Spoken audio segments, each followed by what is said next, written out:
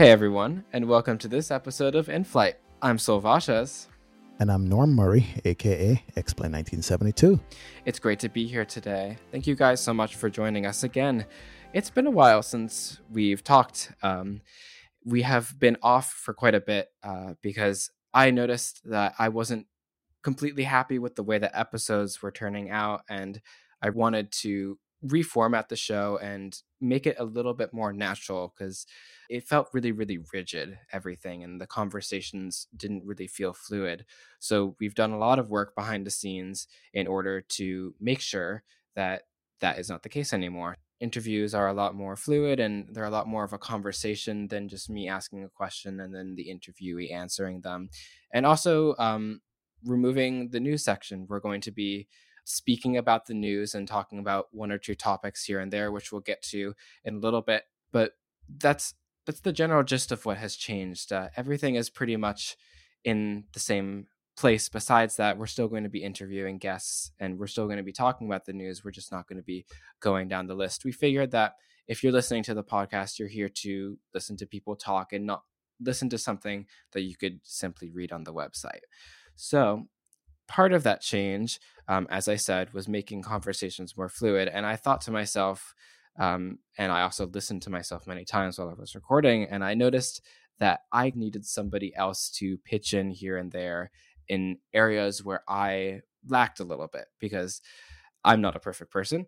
And here and there, I am not able to come up with something to say or think of something. And immediately I thought, why not get a second co-host, an official co-host? Because as you guys know, Magnus is the CEO of Threshold. He was on for one episode, but that didn't continue because we simply could never find times because there's a massive time zone difference between us. So as I was thinking about people to invite, I thought about Norm, who is, as you heard, our new co-host, because Norm and I have had a few conversations before and we have a very, very good flow, I think. And I'm really, really excited this episode to have his first interaction with me, his first main interview be with Cessna Rocks. So that will be happening later. But for now, it is my pleasure to introduce Norm. Hey, Sol, how you doing? First of all, let me say thank you very much for giving me the opportunity to actually share this platform with you and being a part of the team here, because I love the podcast that I've listened to so far from Threshold. And I think you're doing a great job anyway on it.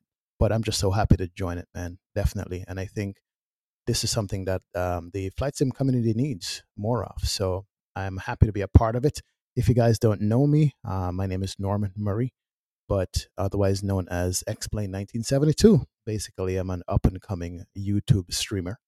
And some of you guys might see me on YouTube, some of you might not, but when you get a chance, check it out, join it. But not just streaming, I'm also involved in just looking at what's going on in the community itself, especially with the news, the development.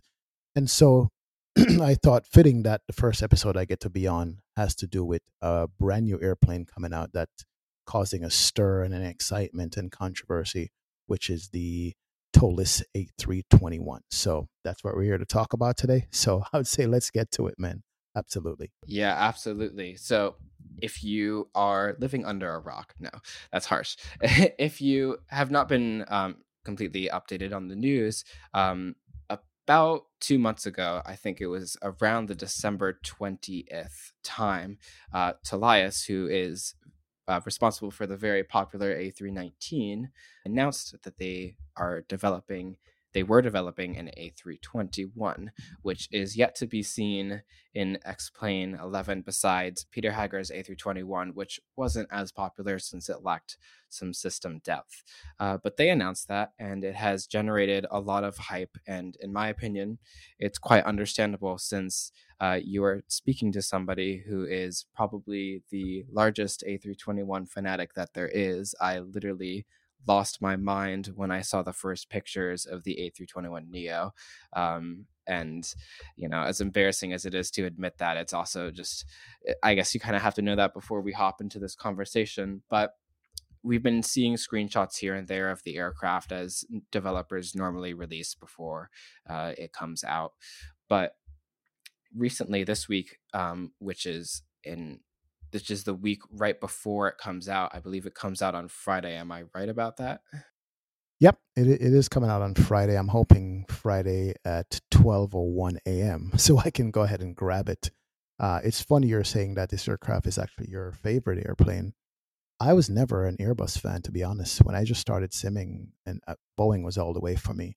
Then I got the 320, then the Tolis 319, and then for some reason, when they introduced the A321, my excitement level went through the roof. Honestly, I'm looking forward to this plane as big as much as you are, and you are a 321 fan. So I am just as excited about this plane, and congrats to Tolis for bringing it to X-Plane because it's going to be good for the community.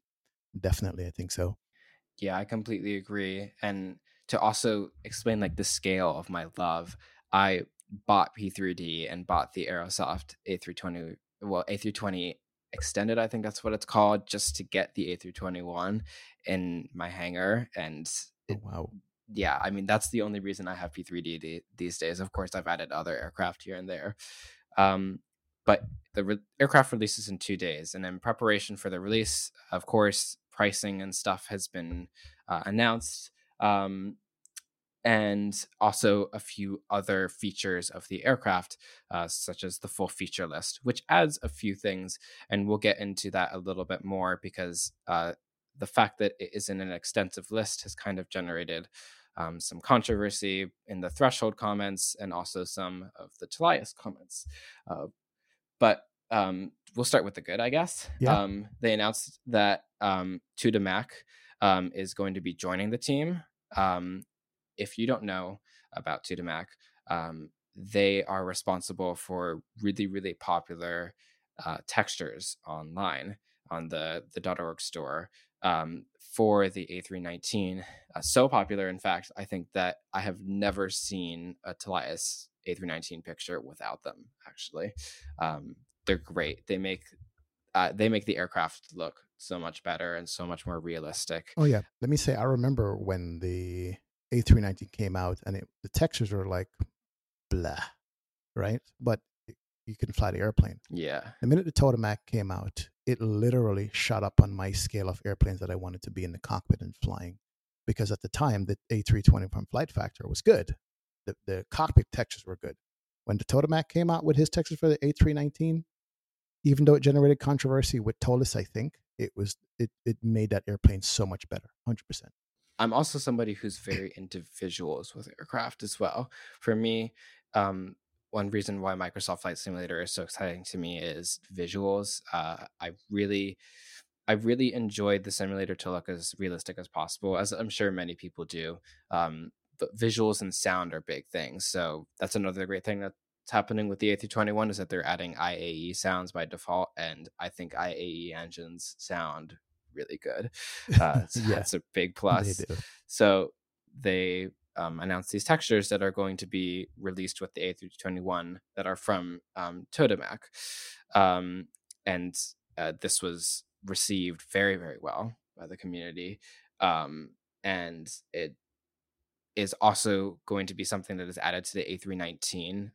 There are reports that there's going to be an update to the A319 about a week after the A321 releases to bring it up to the standard of the A321. But I think that this is a great decision by them because not only is it great for press, because then you're adding something that so many people love, but it also shows that you're paying attention to what other people want, which is something that is not only hard for aircraft developers, I think, because as we've discussed on this show, people want so many things, but I think it's also hard for companies in general to do these days is pay attention to things that people are buying and things that people want and actually delivering on them.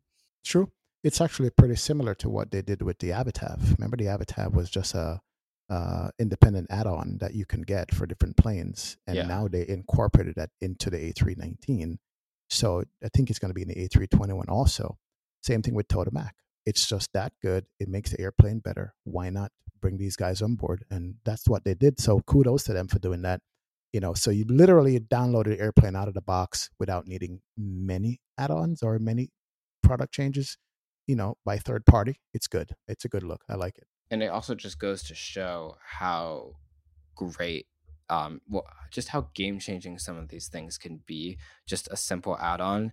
Another thing that happened this week actually was the Jar Design A320 is going to be getting a pretty massive visual update and also systems update soon, and they've added an EFB that looks almost exactly like Avitab. Why did I say it with that accent? But yeah, but it looks almost exactly like that, and I think that kind of just goes to show like how important the community is to shaping things like this, because you see so many people want this, and then you just integrate it because you are able to pay attention to the market. And I think that that's like I have to give praise to both Talias and Jar Design for paying attention to something like that, because I know that would probably fly right under my nose. No pun intended. Makes the immersion factor way just better. Absolutely. So that's another plane we're looking forward to. I'm probably going to have to give the Jar A320 another look when the update comes out, but that's for another time, though. Along with the announcement of this texture thing, I believe it was 2 days ago now. Let me check. It was about 2 or 3 days ago, as of this recording. Yeah, it was on February 24th. So they announced the price for the A321, and the A319 is $69, and the A321 is $79, and that price was released.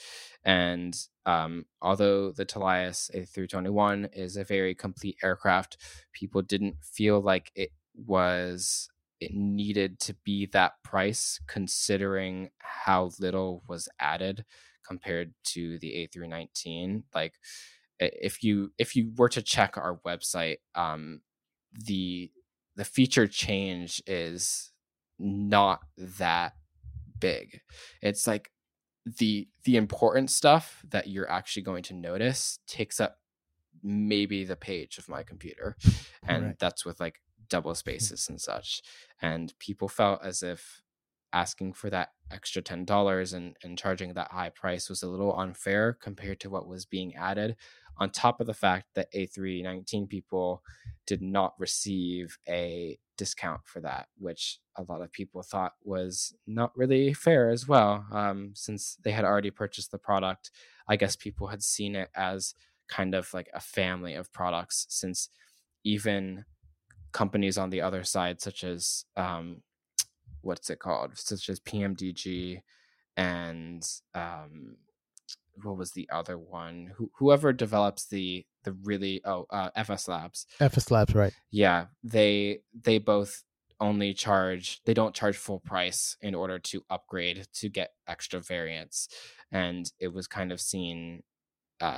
There was a lot of negative reaction because you look at that side and you feel as if like that's what you should have. I've actually gone in my mind back and forth on this since the price was announced and the controversy over the price. At first, yeah, absolutely. My initial reaction was, geez, wow, didn't look like they did much more development to get an A321 from an A319. Stress to fuselage, do this, do that, some system updates, some differences between the two. I was like, wow, that's steep. But on the other hand, and I know I might not be popular for saying this, it's similar to how should I say it? Maybe a Flight Factor 7576, were basically same plane except different cockpit, different cabin. Maybe, I don't know. And I'm looking at it from that perspective. Did they need to charge an extra $10? Maybe not, but even at 69, I think it's a fair price. Look, X-Plane needs this, and they kind of know that in the market. Nobody else is even close to get anything like this out there. And the way they have turned this around so quick after the A319 came out, I'm willing to swallow the pill for the $79 price to get this airplane, because from what I've seen of it so far, it's similar. I mean, that's what Airbus is. They're just all similar cockpits. So, you can't really blame the developer as far as saying, oh, you didn't do much work on it. It's the same plane. Why are you selling it so much? It flies differently. From what I've seen, it flies differently, right? The cabin is different. As a matter of fact, I saw a walkthrough of the cabin, and I was just on an A321 maybe a few months ago, and I have a video of me sitting at the window seat with no windows. And and when I looked at the cabin, the way they modeled it, it looks just like the one I was on. So that work is done. They're giving another plane, not giving, they're selling another plane in the X-Plane community that's been missing for a long time, right? The developer is very responsive to change, as we talked about.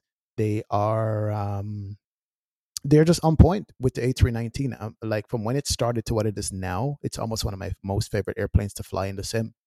So I'm kind of giving them credit for just being the first to come out with it in a finished stage, not like version point 0.9 or 9.8 or 9.7. It's like a 1.0, right? And I think can only get better. So yeah, I do understand. Like, wow, that's kind of steep for not a lot of work, but I also give him credit for bringing it out for us to have to fly. So I go back and forth on it. As I said, it's tough. Yeah, I agree. I mean, I'm as you were saying that, I was reading through a few comments that were left on our website just to get like a better idea as to what some other people are feeling as well. And I mean, I initially talked about how excited I was for the aircraft, and that's not something that dies just because I see an $80 price tag. Yes, it does deteriorate my desire to immediately purchase the aircraft because I have to think about it a little bit more. But at the end of the day, it's important to keep in mind that they are competing with other developers. Although this is an aircraft that hasn't been made yet, the developer sphere is still very much a competition. I think that sometimes people forget that that's the fact because developers are designing different aircraft. When there's a few comments on our page that point out the fact that this is kind of, and this is also something that you brought up, that this is kind of competing with the flight factor aircraft as well, and that's actually, in my opinion, really really good business if they're making this a competitive product against one of their competitors. And to that, you kind of have to give them credit. And also, like, although the feature list might not be huge, somebody was really quick to point out, and I think that this is completely valid. They said to bear in mind that you get the TSS sounds for both of the engine variants, and that is like custom sounds are usually something that we have to pay at least $20 for. Like every single BSS sound, I think, is about $20. So if you think about it, it's actually quite reasonable what they're saying in a lot of ways. And as you said, this is a one of a kind aircraft. We've never had an A321 for X Plane. Maybe it's expensive in the eyes of some, yes, but also there's an argument to be made that DeAndre Newman actually brought up that X-Plane users are not necessarily used to paying as much money because we have like so many free add-ons and stuff. And maybe some of this complaining is actually just coming from the way that the community is, um, I guess, formed as a whole. And that might be the bigger thing here is just that we're just not used to prices like I mean, this. I'm saying on a whole, we do fare better than the P3D FSX people of the world because they get charged $100, $120 for an airplane. We haven't approached that price tag over here yet, and I think because maybe just a smaller market share and people wouldn't go for it. But yeah, I think we're going to be seeing that the more popular this sim gets, and the more these airplanes that come out. I mean, we're lucky we have had three good Airbus within the span of a year. 319, 320, and now the 321. So I'm sure they thought about it. I'm sure they went back and forth saying, "Hey, should we or shouldn't we?" But I think they they know that they would win in the end with this price because people just absolutely want the airplane to fly. And that's what somebody said too. And in our comments, they just said um, they they're charging this because they know that people are going to get it, and they're not wrong. I mean, I will eventually get it because I love the plane, and that's not gonna stop me eventually. And I mean, the org store has sales all the time, so if you're complaining about it now, just wait a few months, honestly. and you'll get it on a sale. Yeah. But also the price also has to attract new add-on developers to X-Plane, because people are not going to want to bring their products here at all if they realize that they can't make any money here. So that's one aspect that people have to look at to say, wait a minute, we want everything for 40 and $50, but somebody's going to go, how much time I need to put into my product to make a little bit of cash from it versus I can make a good, decent amount of change. And it's that's how it runs. It's the economy, it's capitalism, demand and supply, and people worth people's time basically. Then as I said, I don't know how to develop an airplane. I can't write code, but I can't imagine it's easy. It takes time and a staff or whatever, and bringing other people on board. You're bringing Totomac on board. You got to pay him. Avatab guy's got to get money, and this is the reality of it.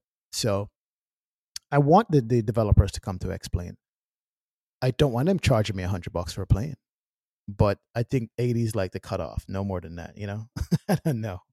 And I think that showing other developers that you're willing to put competitive prices there, because again, so many people have pointed out that this is on the level of the 757 and the 767 in terms of prices. I think in a lot of ways you have to give Talias credit for actually like going strong through this pushing through this decision and being competitive, because ultimately, as you said, that's going to bring more people to X-Plane, which I think everybody would love. Like, imagine having every single plane that you could ever want because developers bring competition over, and that makes more planes that brings more planes into development. And like, that'd be amazing if I could just go onto the .org store or just anywhere else and just get like an Antonov or something like that and just like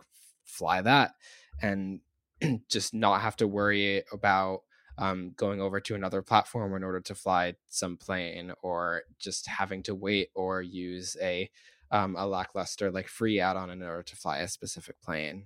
I'll tell you right now, the next developer that brings a good 777 to X-Plane, they're going to be charging $80 for it or more.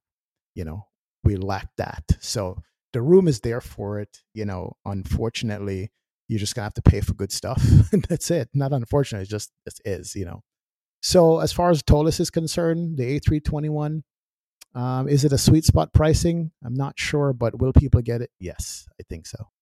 Definitely think so. I completely agree. And with that, we're going to now transition into speaking with Cessna Rocks.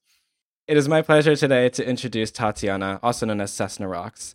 She is a very, very prominent painter, so she paints a lot of different aircraft and stuff. She has recently transitioned from doing X-Plane 11 into P3D, but we will talk about that a little bit more as we get on. Welcome, Tatiana, to the show.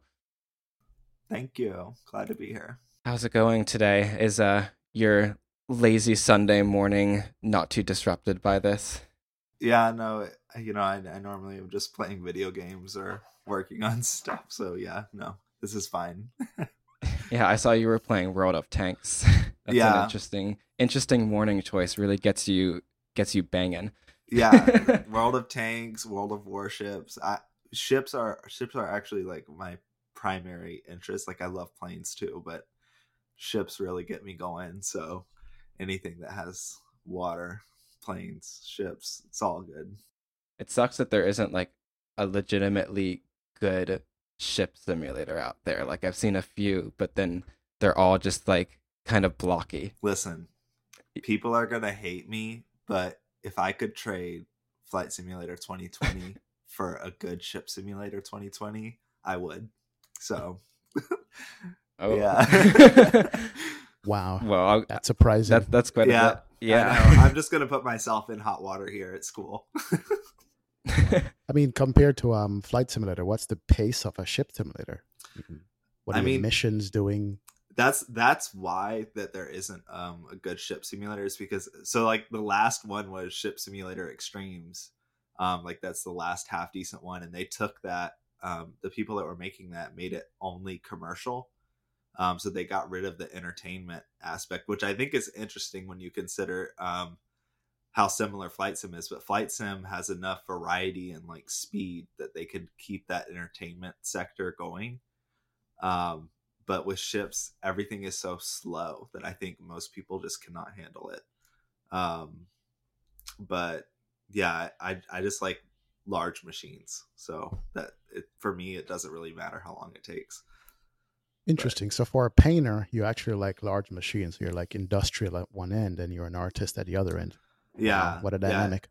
yeah, it's interesting, and this is kind of like what the joy I get out of painting, like heavy aircraft, like are always my favorite to paint because it's so cool to like see your work like in the simulator, in the scale and the size, and like when you're working on the PSD, or the UV map, or whatever you want, the paint kit, like you kind of forget because it's just like this tiny file and you're zoomed in on pixels and stuff, and then that moment when you see it in the simulator, it's just like, wow, like look how big Wow. that is. So basically, you're looking at from a perspective of painting industrial machines, including an Yeah, airplane. exactly. Oh, interesting. Yeah, That's a very different perspective than I've heard before. It seems like people kind of focus on the smaller details and focus about it actually being in the simulator and as a simulator product, as opposed to like a really, as you were saying, like a really big machine. I think that's a really interesting way to look at it. yeah. Well, and I think I've always had a little different, and this is something that works very well for me and also works against me in terms of people that want me to do liveries for them, which is a lot of people. I think I stopped accepting requests, but that capped out at about 600. um and Wow. it's bad because and I'm sure we'll talk further into this, I've started painting because there was a livery that I wanted. And I had too much anxiety to ask somebody. I didn't know who to ask. And so I was like, well, I already know how to use Photoshop, so I'm just going to paint this. And then I was like, you know what? It turned out pretty good. So I put it on the org, and then, keeps going. But I think that's something that still to this day affects me, because I'm just like, I'll paint it if I want to fly it, versus a lot of painters, similar to a lot of developers that I know, they'll be like, oh, well, I just want to make this so that people can download. Like, I don't care about flying it or whatever. A lot of developers stop using their products. They just start developing. They stop flying. And that's never been the case for me. Like, every time after I'd make a livery, I'd load up, do a flight in it. So most liveries that I've made are ones that I'm passionate about seeing in the simulator myself. Wow. So basically, see a need, fill a need. Yeah, That's good. exactly. So how did you get into aviation? Because it seems like you were already there before painting. It wasn't painting came first, Yeah. which is something that I've heard a few times before, which is like, oh, I was an artist and I saw this community where I like enjoyed a little bit and was already into flying, and then decided to hop in there and become an artist, Yeah. and then flying came after. Yeah. So how did came before? Yeah. So aviation, I mean, like I said, machines have always been a huge draw of mine, since I was little. And so when I was way younger, my grandparents actually, they had a couple planes. They had a few King Airs for their business, and a 182 and a Baron. I was way too young. They had to sell them back in the early 2000s for economic reasons. But I remember like going in the hangar and seeing them. I don't remember any flights on them, but that's like kind of all it took. And I was super into trains and boats. And I lived in Memphis, Tennessee, which is, I know a lot of people don't know much about Memphis, but it actually has like a good mix up of industry. It's a massive hub for BNSF, which is a shipping organization. And then you have the Mississippi River, which has a lot of barges and very large barges, and boats and etc. And then you have FedEx's main hub, so there's tons of planes. And back in the day, it was also Northwest Airlines hub. So there was tons of aviation around Memphis when I was growing up there, and I think that definitely influenced heavily the direction that I kind of saw my life going into. And I ended up taking my first flight lesson at 13. Oh, nice. Yeah, so I was really young. And it was in a 172, my first flight lesson. And it's a nice area to train in Memphis. It's really pretty. Yeah, because you have to deal with the Memphis Bravo. Mm-hmm. Wow. But you also have like Arkansas and grass runways and fields and a lot of landmarks that can be really helpful. So like you have the busy airspace of Memphis, but right outside of it, there's literally nothing. Yeah, I fly at Van Nuys Airport in LA.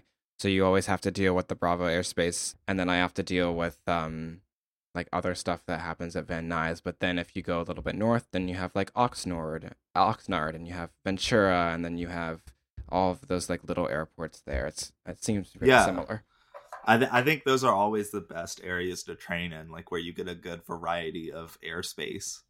But I mean, I was really young at that time, and I actually took my first flight lesson before I got into simulators.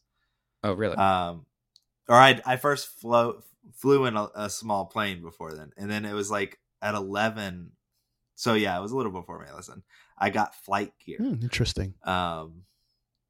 And that was actually the first sim that I used, but it was only for a weekend because I had ordered like the Cytec like yoke and pedals, like that suite that's been out forever.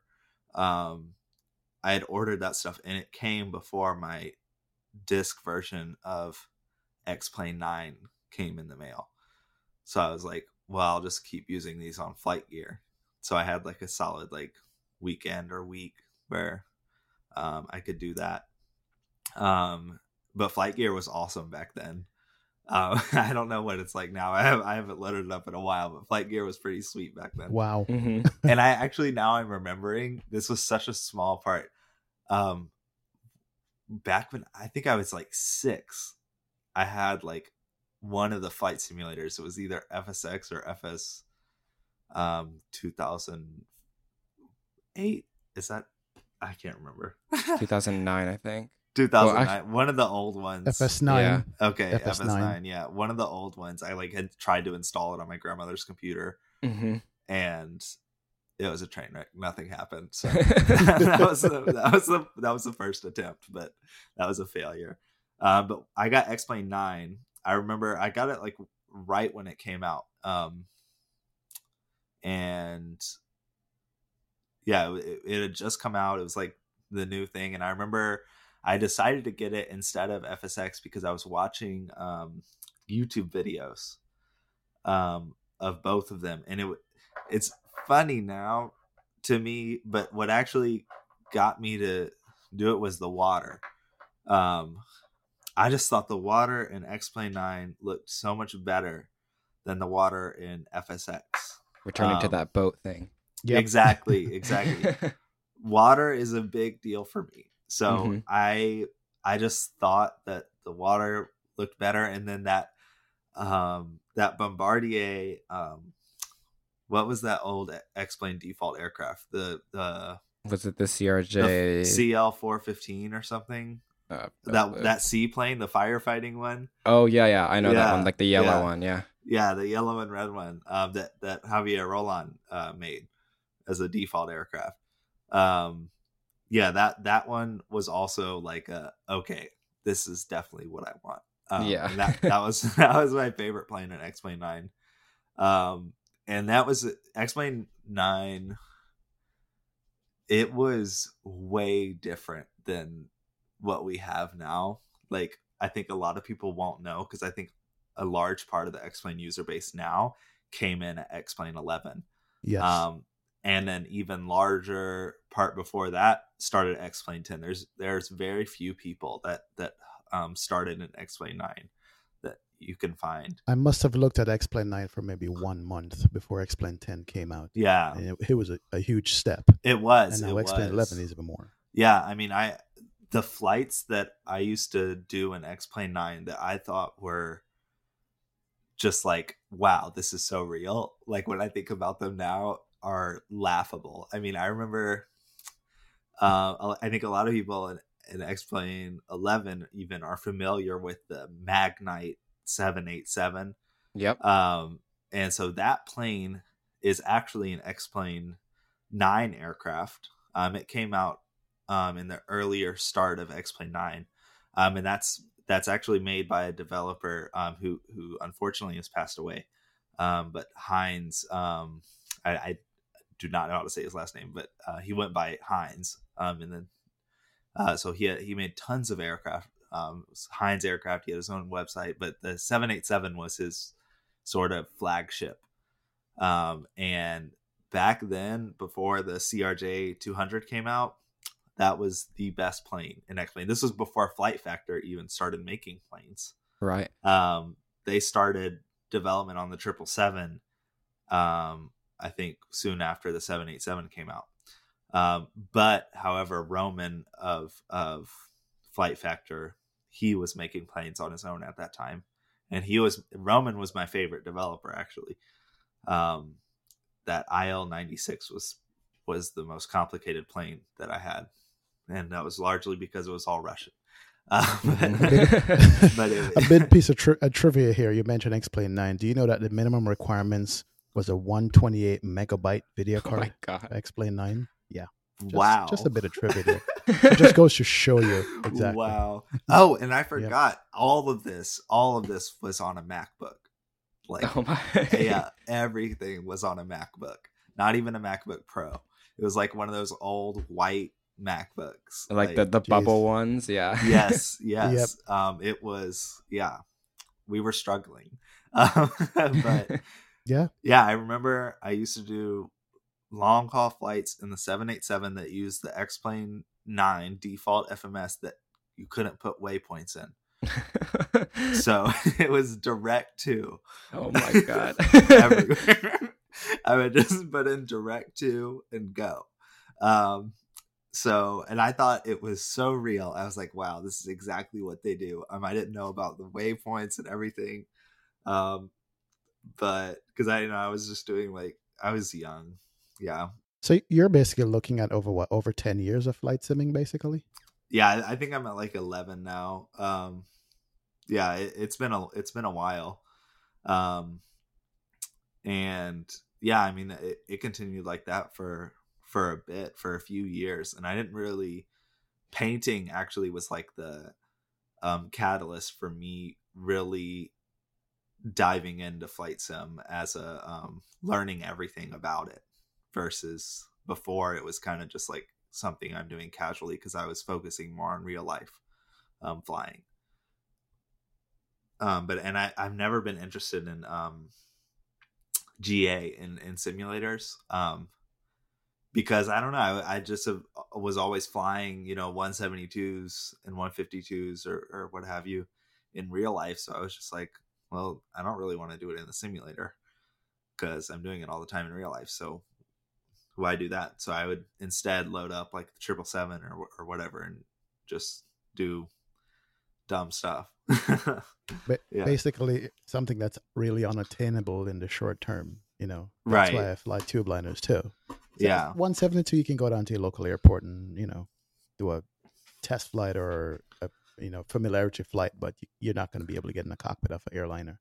Yeah, exactly. Yeah. And I think a lot of people feel that way. It's just like, I'd rather fly something that I'm never going to have the chance to. I think that's why some of these like really obscure aircraft can still succeed in flight sim. It's just because like people are like, I have never even heard of that plane and I want to fly it, and you can. So, yeah, it's neat. But the early X-Plane 9 days were rough. It's really difficult. And now I actually have an interesting like look back on it like since I use a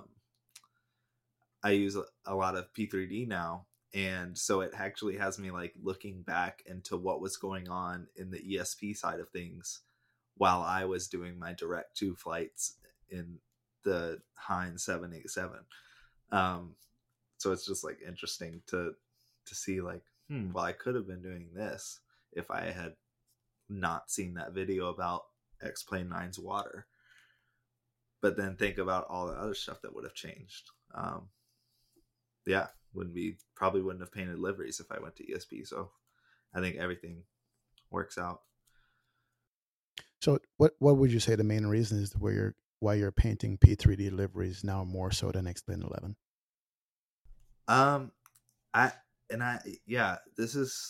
I've been thinking a lot about this. I made that announcement kind of right when I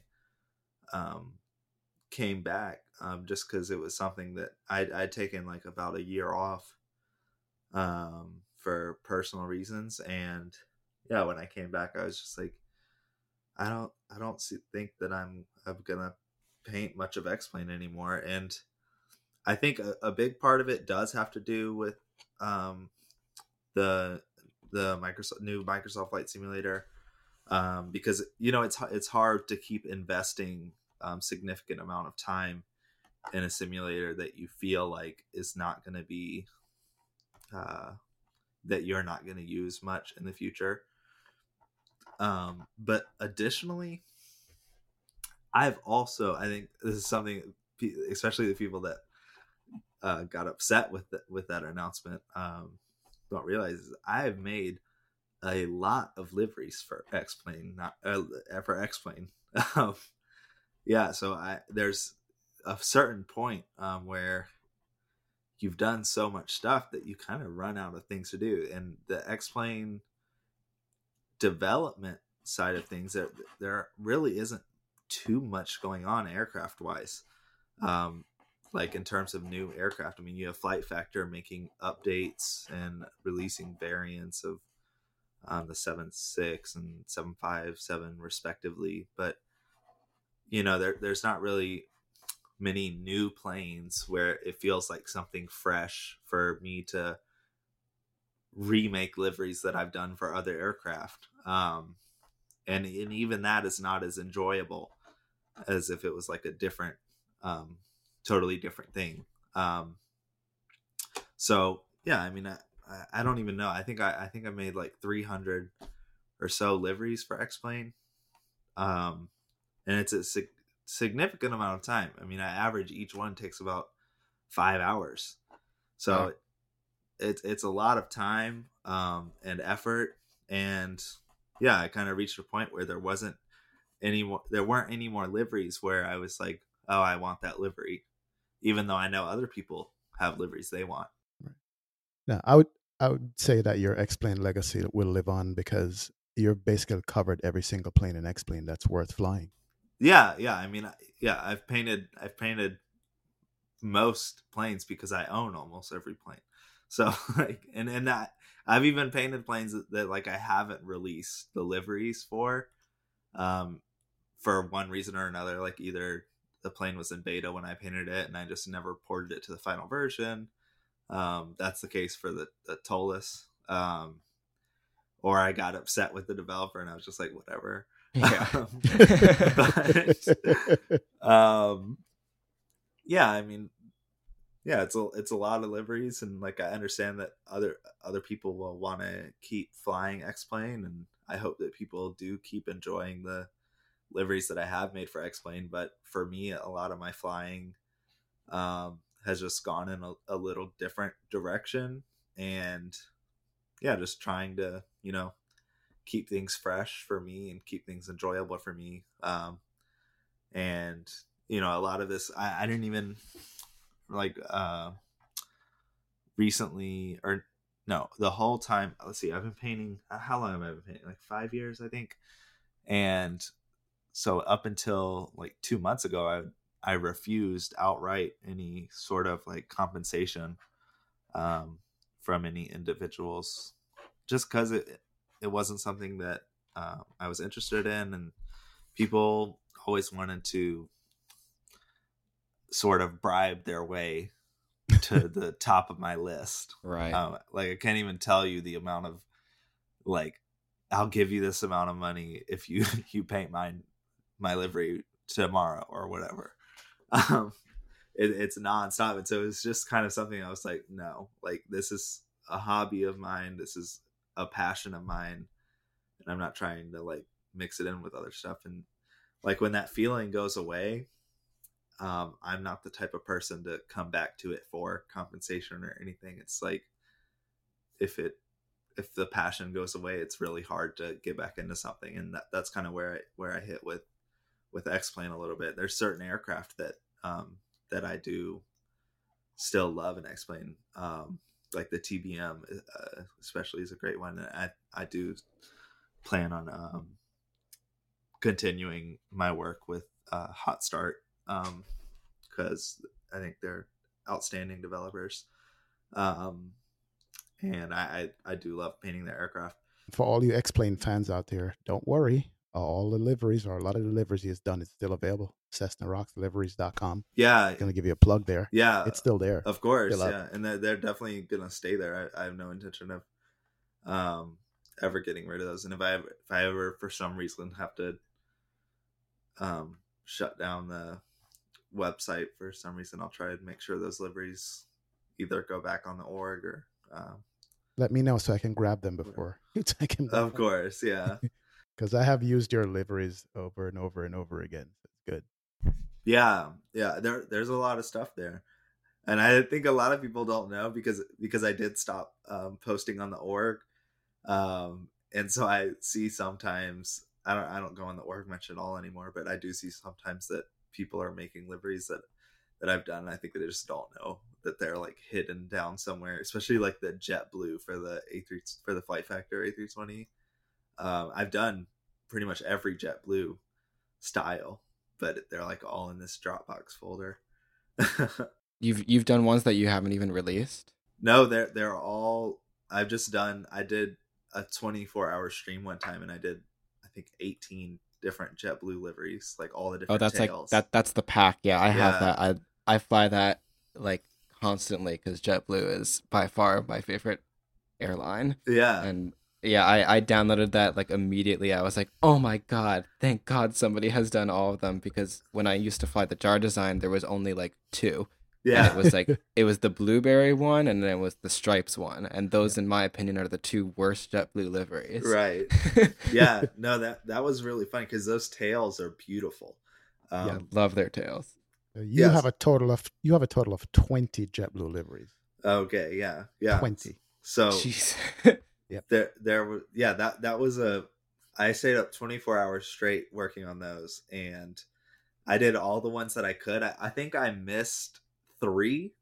It was the Boston Red Sox one. I know I didn't do that one, and then there was 2 ones that had a lot of text on the back of the fuselage, and those are on the Flight Factor. Those are the most difficult things. The way the back of the fuselage is cut or unmapped, it's extremely difficult to have like words going over the back, because you have to line up the letters, and it gets really confusing. And I was awake for I think it was 26 hours, and I was just like, nope, not happening. And I was supposed to like get around to doing them, but again, it's a thing where you kind of get burnt out.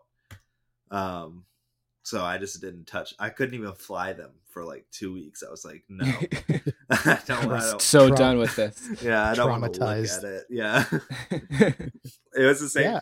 I did the same thing with Virgin America, except that was like much easier because it was mostly just changing names. But it's like one of the things somebody dared me. I was like, okay, fine, I'll just do all of them. Like, yeah. And then of course Virgin America freaking goes out of business like a couple weeks after I did that. It was just like, great. Still kind of pissed about that. They were such a great airline. I remember the first time I went on them. I know. I wasn't expecting it.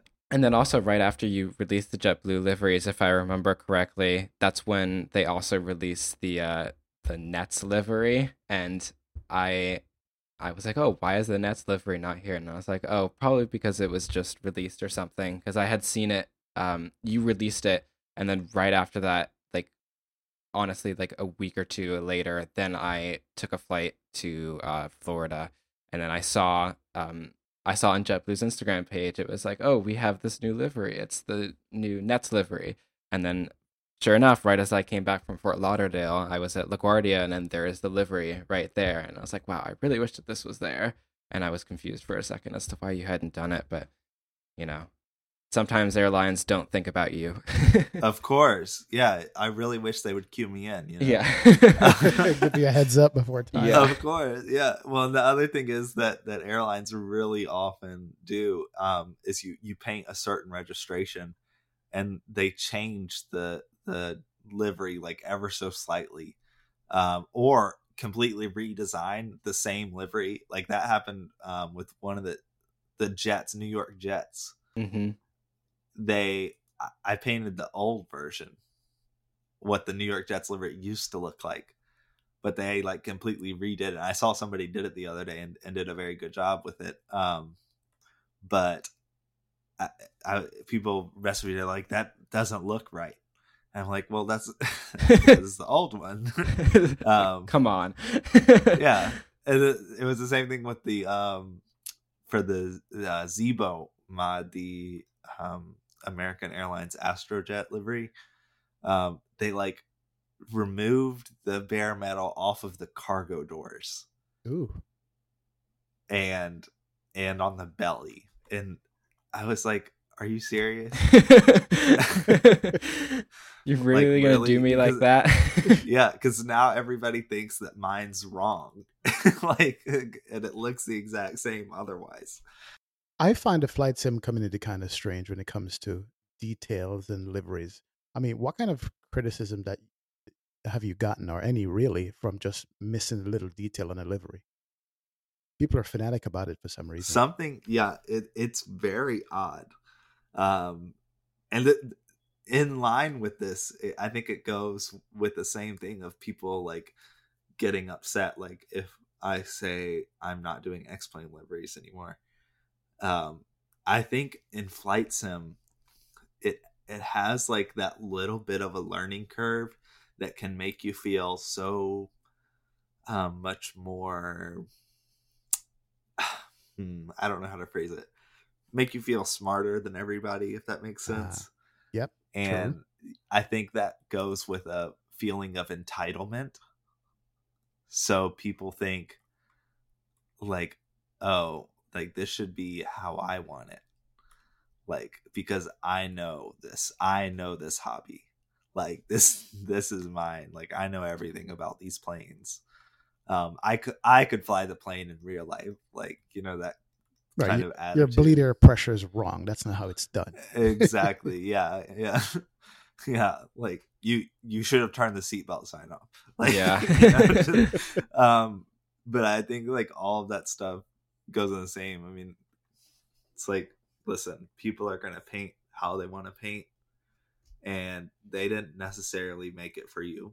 They made it for themselves. So like, if I paint something perfectly perfect to real life, like even if I went to the real plane and, you know, scanned everything and got everything perfect, somebody would still chime in and be like, listen, I've worked on these planes and you're wrong. This is all wrong. Oh my God. Wow.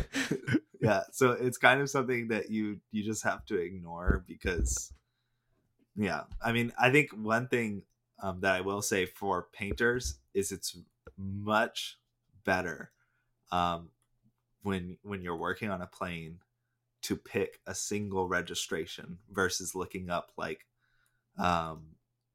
Delta Airlines A320. Instead, just look that up, but find one registration and then just paint all the flaws and correctnesses of the single registration versus saying this is a Delta A320, say this is Delta A320 November or whatever. That definitely helps with the let's call it feedback. Right. No one Yeah. can criticize. This is the exact plane, the only one. This is how it looks. Yeah, if this plane isn't painted, if the engine's not painted on it, then fine. Yeah. It won't be painted on the livery. and people will be pissed, but whatever, you picked that registration and that's the registration you're gonna fly. They give you crap, then you just send them the link. You're like, this is the registration. You see how that engine's not painted? Exactly. Yeah. I mean, most of the time I've gotten to the point where I just don't respond, and that is a huge benefit of having your liveries on a website or on your own website or on a Dropbox, or something of that nature, is because people are too lazy to go out of their way to tell you that you're wrong. Like if it's on the org or Avsim or whatever, it's very easy for them to like comment and be like, this is all trash. Too easy. But they don't. Yeah, exactly. So if you have it where on a Dropbox or whatever, they're not gonna like go and find you on Facebook and be like, listen, I was just on your Dropbox and I took the time to come to your Facebook to tell you that your livery is trash. Yeah, and I think that's an influence of people that like don't want to put their stuff on the org, and myself included, is just like having to deal with all these people that are gonna like trash your work and tell you like not to paint anymore or whatever. It's just not worth it. And then all the DMs too. I mean, really? Geez. Yeah, because people, they'll point out stuff that's wrong in DM, like when they want to send lots of pictures to prove you wrong, because people feel like they need to have like a solid case. And then additionally, they'll like also request more liveries at the same time. Wow. Yeah. That is shocking to me. Yeah. Jeez. It's like, listen, everything you did is entirely wrong and you need to stop painting. However, if you do keep painting, please do these 5 aircraft. Like, does your painting for simulators, does that hobby translate into your job in real life, or are they completely different? They are totally separate. Yeah, there's nothing in common. So before, so I started painting in high school, and then and then in college, that's when I really started painting like a lot. And that I was in school for social work, so not related to any one of my hobbies. And anyways, that's I'm still technically in school, but it's kind of on a pause. But I work for Amnesty International now, nice. which is a awesome. very large human rights group. And I work in fundraising in our headquarters. But yeah, so it's not related at all, but it has nothing to do with flight simulation. I can't even figure out how it's related, because it's not. But it's something I enjoy, and so is flight sim. So, but I'd say the only sometimes there is crossover, because painting does give you skill that can be easily translated to graphic design skill. And graphic design skill can put you way ahead in painting if you're trying to get in it and you're a graphic designer. Because honestly, most of it is just knowing how to use the software. That's a big part of it. But so I have been able to do a little bit of graphic design work, which I can attribute to my painting career. But in terms of flight sim, no, it's not related to anything I do in real life. I kind of have a separate world once I sit down on my computer. So have you delved into other games and stuff and tried to paint for them, or have you really just stuck to flight sim? I've tried it. There's been a few games where I've wanted to, but I'm so used to the way things are in flight sim that it's like trying to, what's the phrase, teach an old dog new tricks. Yeah. You know. So I'm just like, that doesn't make any sense. I'm not doing that. I think the biggest one that was disappointment was the truck simulator. I really wanted to paint a truck, and couldn't figure it out. So Well, so basically your flight sim workflow is so good that trying to relearn something else is going to be tough, huh? exactly, yeah. Even just the switch to trying to do, I'd been doing X-Plane livery so long, just trying to do a P3D livery, of which I have now done 2. Thank you.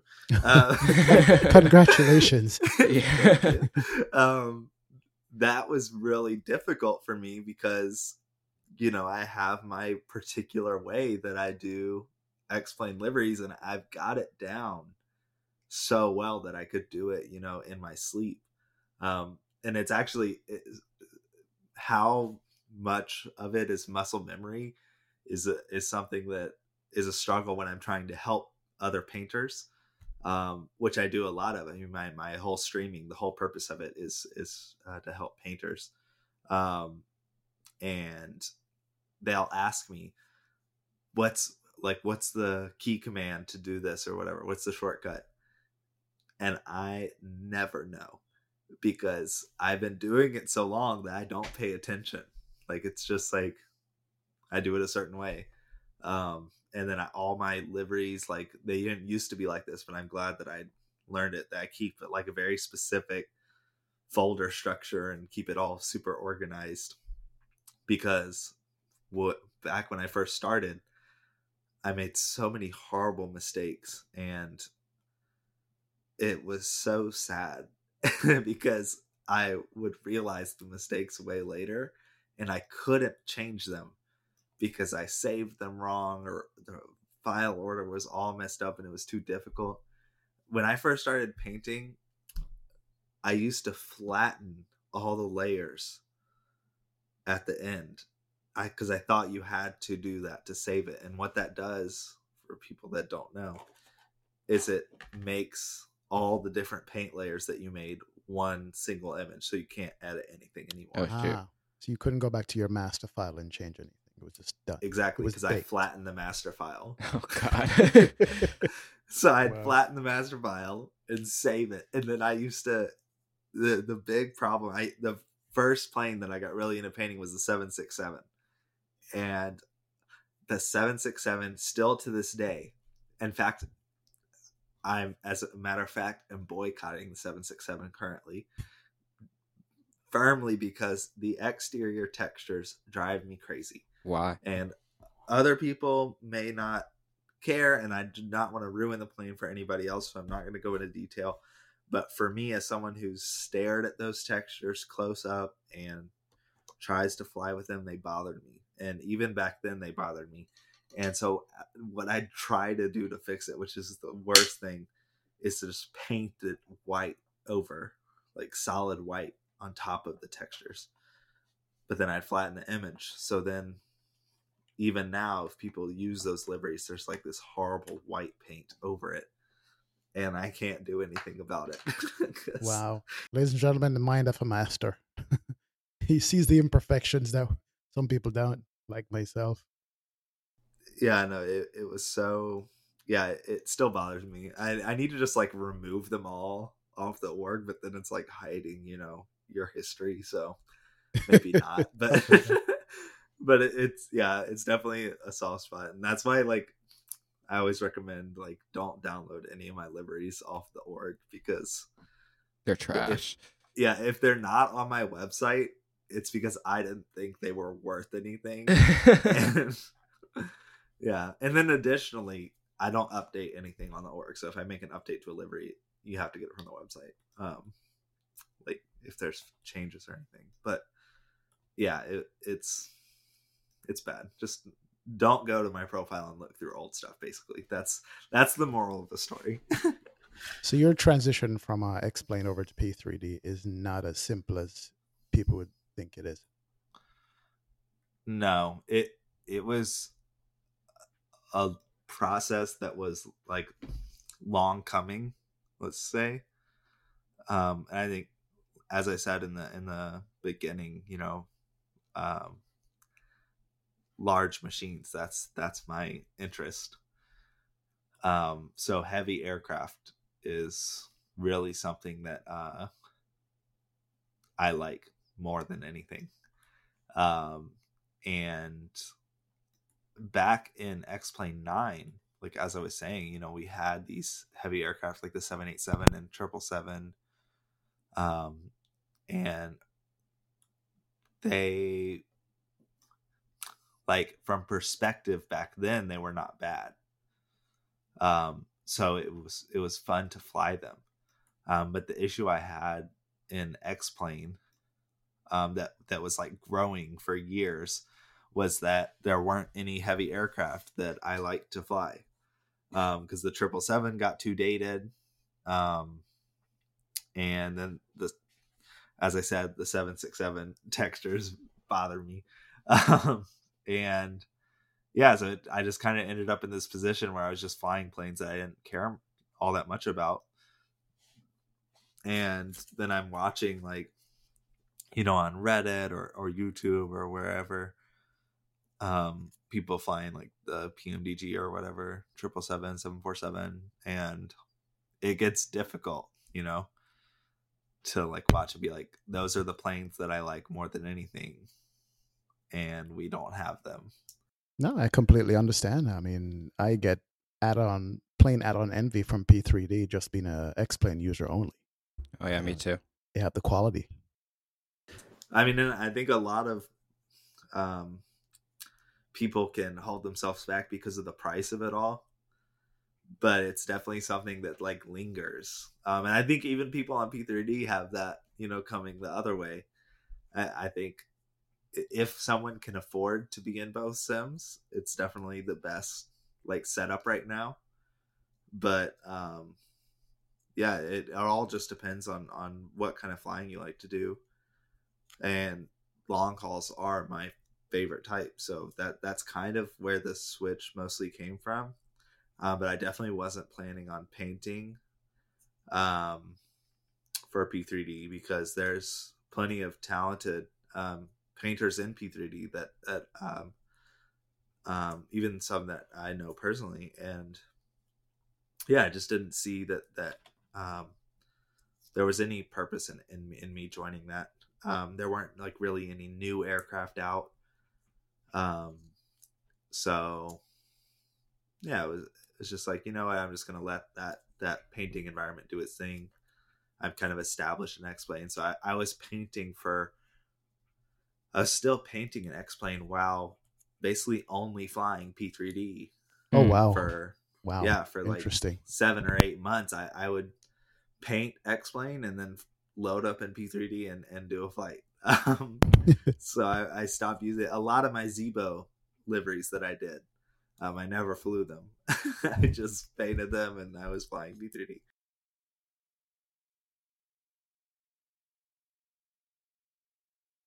Any words of advice for new and upcoming painters, you know, that you drop knowledge on?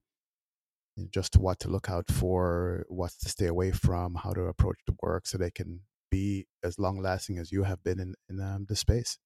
And I'll also add, if you have any little things to add about transitioning, because it seems like transitioning between X-Plane and P3D is definitely something that other people will probably dip their toes into at some point, and it, as you've been talking about, it's very, very different.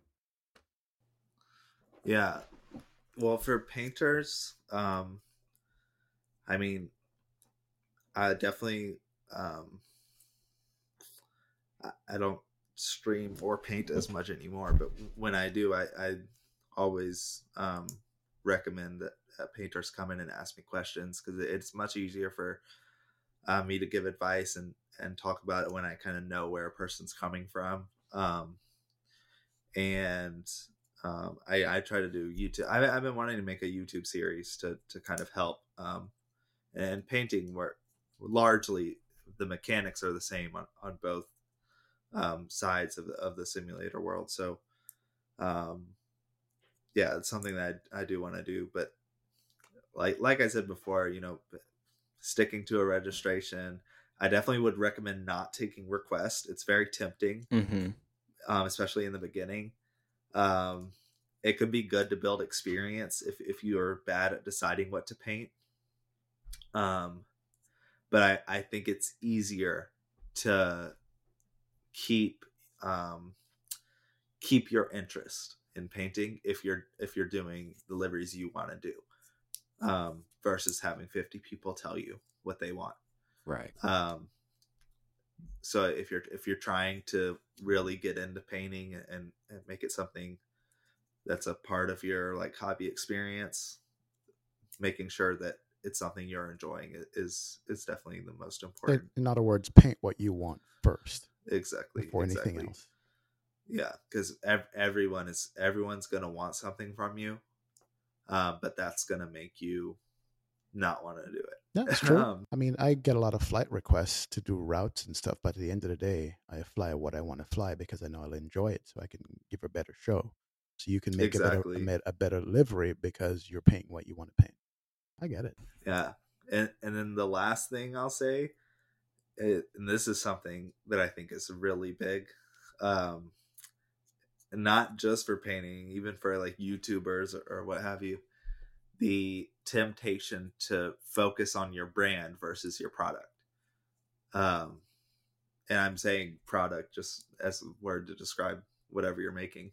But too many people, they'll paint a livery and immediately try and have some brand name or like set up donations or Twitter or Facebook page, whatever. And I kind of just think it's better to get to those steps as it becomes necessary. Right. Versus trying to set it all up in the beginning, because then you're just doing so much work and you don't even know if it's going to be something that you're going to be able to keep up. So do what you do best and the rest will fall into place. Exactly. People will learn your name if you're making good stuff. You don't need to try and make sure they know your name the first time they're downloading something. Great advice. I like that. Yeah. Yeah, because I think that makes a lot of painters give up too quickly. Because they aren't getting 50 donations when they post their first livery. Right. They feel like they're not worth it or something. Exactly. So just do the liveries, and then, as people start to know you, then you start building the brand. Yeah, but then as far as X-Plane, P3D, working with Sam, I think, a big thing is just the shorthand phrase would just be stay off Facebook, but it's really difficult because everywhere you go, people are going to be telling you like one is better than the other. You can't use both. Like and then even within those ecosystems, like you have the planes or developers competing against each other, and it's like, oh, you cannot use that. Like you have to get this. Yeah. Like you, Tolus and Flight Factor, no. Like, choose a side, pick a side. Yeah. So just try and stay away from the divisiveness. If you like something and you want to get something, then do that. And you can take people's feedback, but yeah, honestly, the Flight Sim community is not the most capable of giving good feedback. True. Yeah. Very true. Yeah. But I think just trying to stay out of the turf war is the best move. Yeah, and I think it all comes down to remembering that this is a hobby, so you're supposed to enjoy it. You're not supposed to be, fighting all the time. At all costs. Don't allow anybody to pit you against somebody else just because. Exactly. Yeah, we're all just trying to fly our fake planes. Exactly. At the end of the day, it's a fake plane. Yeah. I like that. So since we're getting closer to the hour mark, before we wrap it up, you mentioned that one of the main reasons for switching over to P3D is because you foresee yourself flying in Microsoft Flight Simulator 2020 the most. I have to ask, what is the thing that you are the most excited for with the simulator? And that can either be with your workflow or just flying in general? Well, so for liveries, I don't see much change coming. I don't know what could possibly change all that much. Um, However, from what it looks like, I'm hoping that we'll get some better resolution capabilities in terms of the files we get to paint on and things like that. More detail is always more fun. Well, not always, but it gives you more possibility. And yeah, but I really don't think there's all that much. I do think that it will, and this is why I'm painting in P3D now. Mostly is just because I do think that the switch from getting textures into P3D will be more similar in getting textures to FS 2020 versus getting textures into X-Plane, because they do work kind of differently. So I am anticipating that the process will be less of a learning curve on the ESP side. But who knows? I mean, it's something that we just have to wait to find out. If I was an alpha tester, that's definitely what I would be looking at. So you wouldn't be flying; you're trying to modify the liveries that are there or make your own right away, huh? Yeah.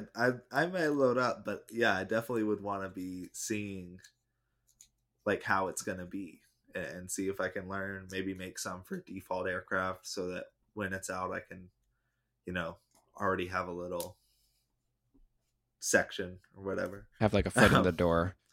Yeah, exactly. I have no doubt that you guys are going to have a whole ecosystem around the Microsoft Flight Sim 2020. It's human nature. Exactly. Well, and that's the thing, like what I was talking about before, like with regards to keeping that fresh feeling. There's nothing more fresh than having a brand new sim with all brand new aircraft that don't have any liveries. Yeah. Like fresh canvas. Exactly. Yeah. So it makes it hard to paint old stuff, because you're like, but look at that. Like, yeah. So, yeah. But in terms of flying, there's so much stuff to possibly be excited about that it's really hard to pinpoint it on one thing. Definitely the water. Going back. As mentioned before, the water is something I'm really excited about. Because it looks really good. Maybe you can get a boat in there or something. Exactly. Somebody's gonna make a mod or something. I know it.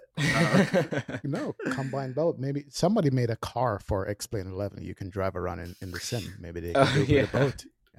Yeah. People might not know it. They're not on org anymore. But back in X-Plane 9, there was actually, I cannot remember the name, but there was a payware developer that made tons of cars.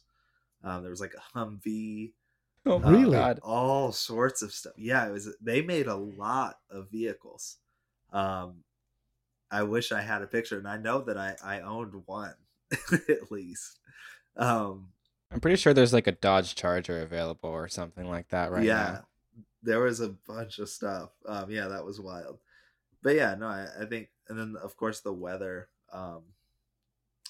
that looks like a massive improvement from now. But it's mainly just something that I think I'll just have to wait and see, because I do think that a lot of it's going to depend on the third party development, and third party developers seem pretty excited about it, and I think that's also what's building that hype, is because of how interested, especially on the ESP side of things, that developers are into Microsoft Flight Simulator, and they seem to be doing a good job of keeping developers involved as well, from what I can tell.